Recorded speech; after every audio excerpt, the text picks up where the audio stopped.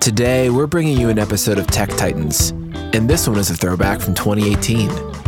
Douglas Terrier, the CTO of NASA, joined us in this episode to share his best advice on having a limitless mindset. You're listening to Joel Beasley, Tech Titans. What sort of project iteration practices do you have? How do you ensure the high availability systems? Do you have any tips for us on that? A lot of our listeners make product. They make, whether it's hardware, firmware product, and they go through these life cycles, and sometimes they get a little crazy with pushing stuff too early. And the thing about spaceflight is, it cannot be overstated. Spaceflight is the most challenging environment, period. Right? It's a very, very hard business. So, as I said, I worked 20 years on stealth fighter technology at Skunkworks at Lockheed, right? Which is pretty cool, pretty demanding, and that was an amazing experience for me. I even from the outside, I used to look at NASA and kind of obviously, like most people, admire what NASA was doing, but I didn't appreciate until I became a part of this organization that the bar is a little higher, right? So there are a couple of reasons. One is that the environment is the most challenging environment because it's temperatures, pressures. You're re-entering a Mach. So you fly a supersonic aircraft at Mach 2, Mach 3, at that 80, 90,000 feet, you're really pushing the envelope, so to speak, right? That's not even that's a corner of the envelope in spaceflight where you're going to fly at Mach 25 re-entry speeds, temperatures outside approaching the surface of the sun, right? Just to have any material, any system survive in that environment is really difficult to explain just how hard that is to do from a physics perspective. We literally have one example that I think is really important just to give you a sense of it, right?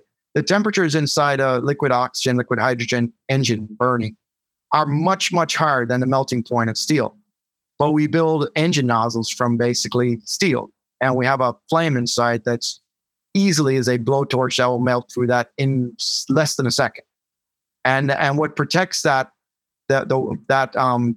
material from from burning through is a thin film of cooling film of liquid hydrogen, usually, or gaseous hydrogen, that's millimeters thick.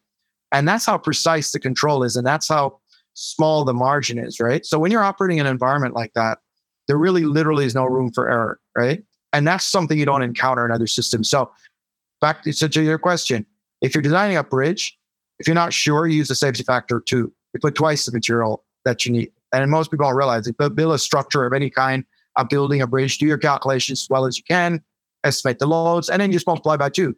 So you've got some pad there to ensure that you won't have a failure, right? If you build an aircraft, typically a safety factor of 1.4 is about all you can afford because it'll be just too heavy to fly. When you build a spacecraft, as an example, if you read the movie that's out this weekend, First Man with Neil Armstrong's landing, we left the ground with about 6 million pounds of fuel. The Eagle landed with about 10 seconds of fuel remaining. Perspective, that's how razor thin the margin is, right? Point is, you can't pad, so you have to get it exactly right. With that being said, so you don't have the advantage of just kind of adding more stuff or, adding more redundancy or more mass than you need. So what we have to do is a very, very stringent acceptance testing process to ensure that we know for a fact it's going to work every single time. And that's different than most industries that accept that testing, a very rigorous qualification environment is very different than most industries. And that's what I learned coming in this is the difference in margins, and that because of that, the difference in how rigorous the testing has to be. That's interesting. I'm going to look for some books written by NASA related type project managers or engineers on how they draw the line with how much rigor is too much rigor. There's a process. You're exactly right. And the important thing to realize is that so there is a discussion about, hey, are you putting too much safety? What is too much safety, right?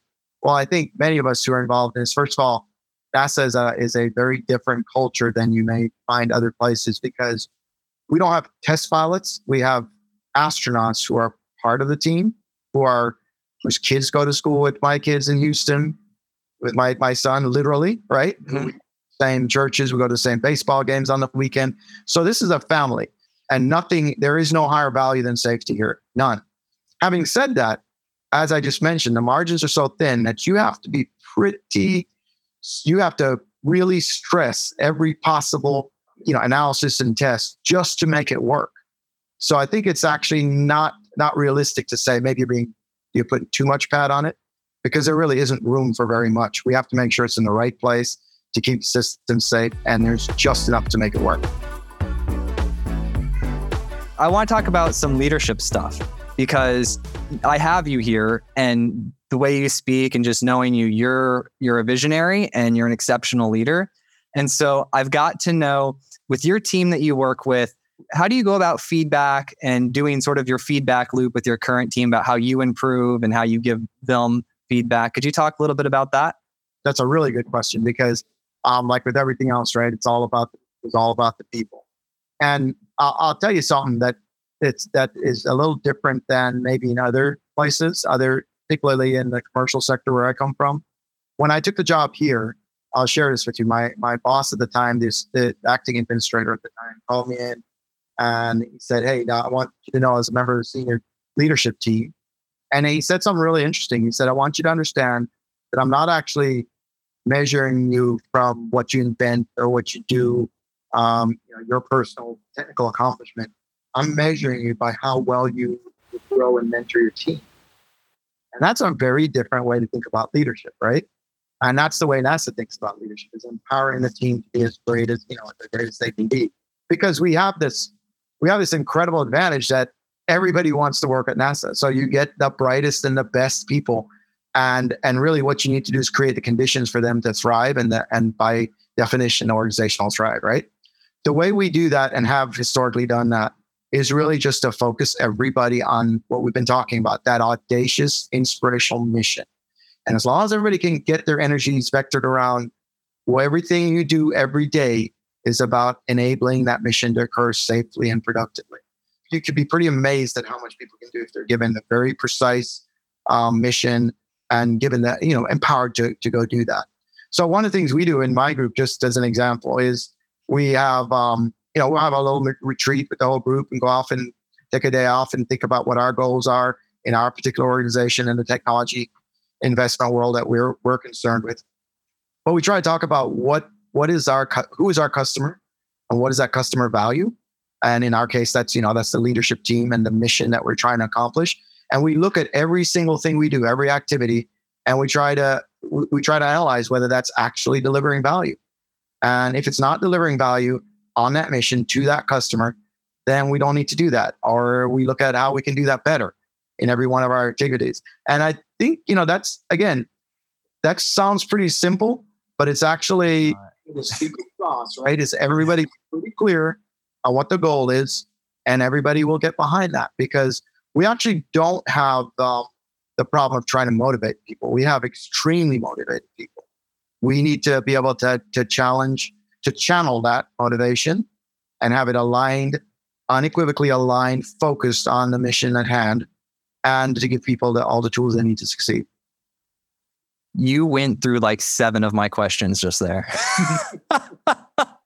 No, it's so, you're exactly right, because it's like when you were talking about that, I imagined an astronaut being with their tube being hooked back up to an oxygen tank. Like when you have that focus, and I find myself as a leader of my team, we only have about 7 people, but I find that whenever there's a disconnect, I just have to connect them back to what we're actually doing, because you get so lost in the details and they really don't matter. It also, when you have, like what you said, that very clear mission and all those people marching towards that very specific goal, it gives you certainty. It gives you confidence in knowing what to add or what to drop, because you know your objective. And before, it's like, well, you could add a feature, or you could not add, or you could do this, you could do that. But then now you have a system, like a filtration system of your goals and to align against. You have like a true north, right, for to tune your compass to.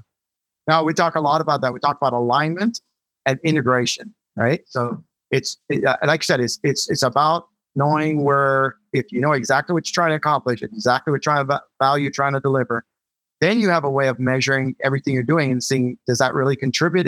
Can I do it better? But the second part, the part you said is really important, are the things I can stop doing, right? If it really doesn't add any value, can I stop doing that? And those are the harder conversations, actually, because we kind of get, whatever we're doing, we kind of get used to doing it a certain way and want to just develop, just kind of embrace the status quo, right? So we're constantly trying to look at how we can break that status quo. We're doing an event at the end of November where we get the National Academies of Sciences, Engineering, and Medicine, partnered with them to get our whole leadership team together for a day or two and talk about exactly this, about exactly where we are at NASA going, our future vision, and how we can kind of organize the whole team around enabling and inspiring everybody around that vision. So it's a constant process, and we keep working at it.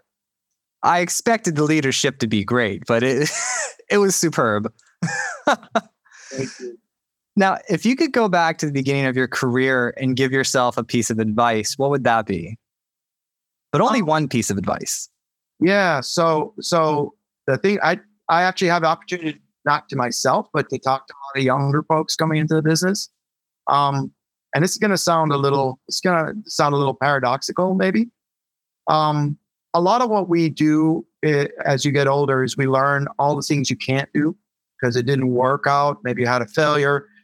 You kind of develop those scars, and you develop, in fact, sometimes those become officially incorporated in process documents and so on. Here's all the ways you can't do something. I tell people, act like you don't know what can't be done. Just blow it up. Just try something, right? And now the cool thing is we have an organization where we can say that because we've got senior people that can actually oversight.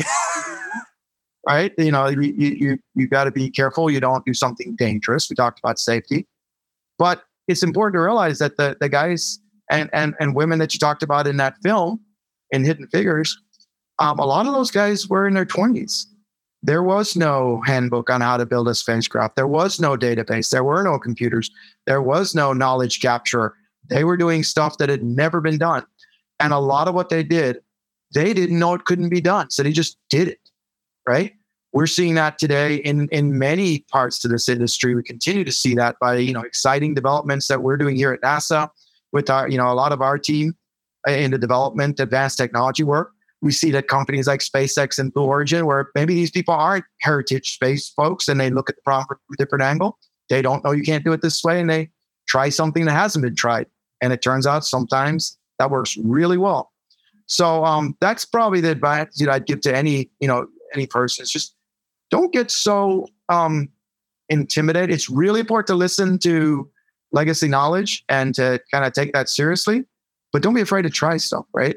We've invented a whole new industry out in Silicon Valley in the last 20 years because there was no handbook. People just made stuff up. Everything you see on the internet, right?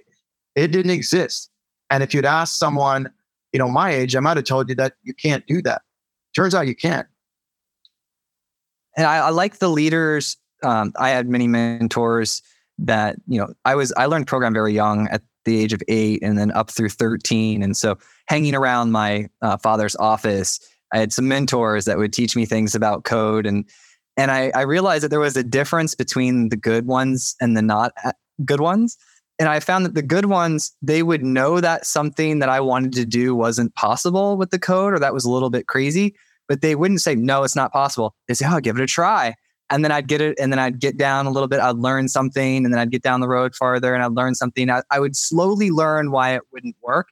And I found that almost can parallel or translate to even the enterprise thing, where you find the more senior leaders, in engineering, sometimes they might not just slam it down so fast because they've had a career of finding out the things that they thought weren't possible were possible. So sometimes you let them walk the path if you're up in the air about it. And I think that's one of it's one of the most difficult balances to find, right? Because, you alluded to this before. We have safety concerns if we've got, human crew. And even if it's a robotic mission, a Hubble Space Telescope or something, or a James Webb, these are multi-billion-dollar investments, right? So it's not okay to just try crazy stuff and wait and see if it's going to work. Right. But at the same time, you have to allow a path for those crazy ideas because 1 out of 10 of those might just be the answer you were looking for, right? So that you ask kind of different parts of this question throughout the talk here. It's important that you have an opportunity for people to really innovate and try new ideas, but it's also important that you have in place a system that can rigorously, methodically, deterministically evaluate whether there's a problem there or a failure mode you didn't anticipate, so it doesn't make it onto the final vehicle, right? If there is but at the same time, you want to give it a fair shot.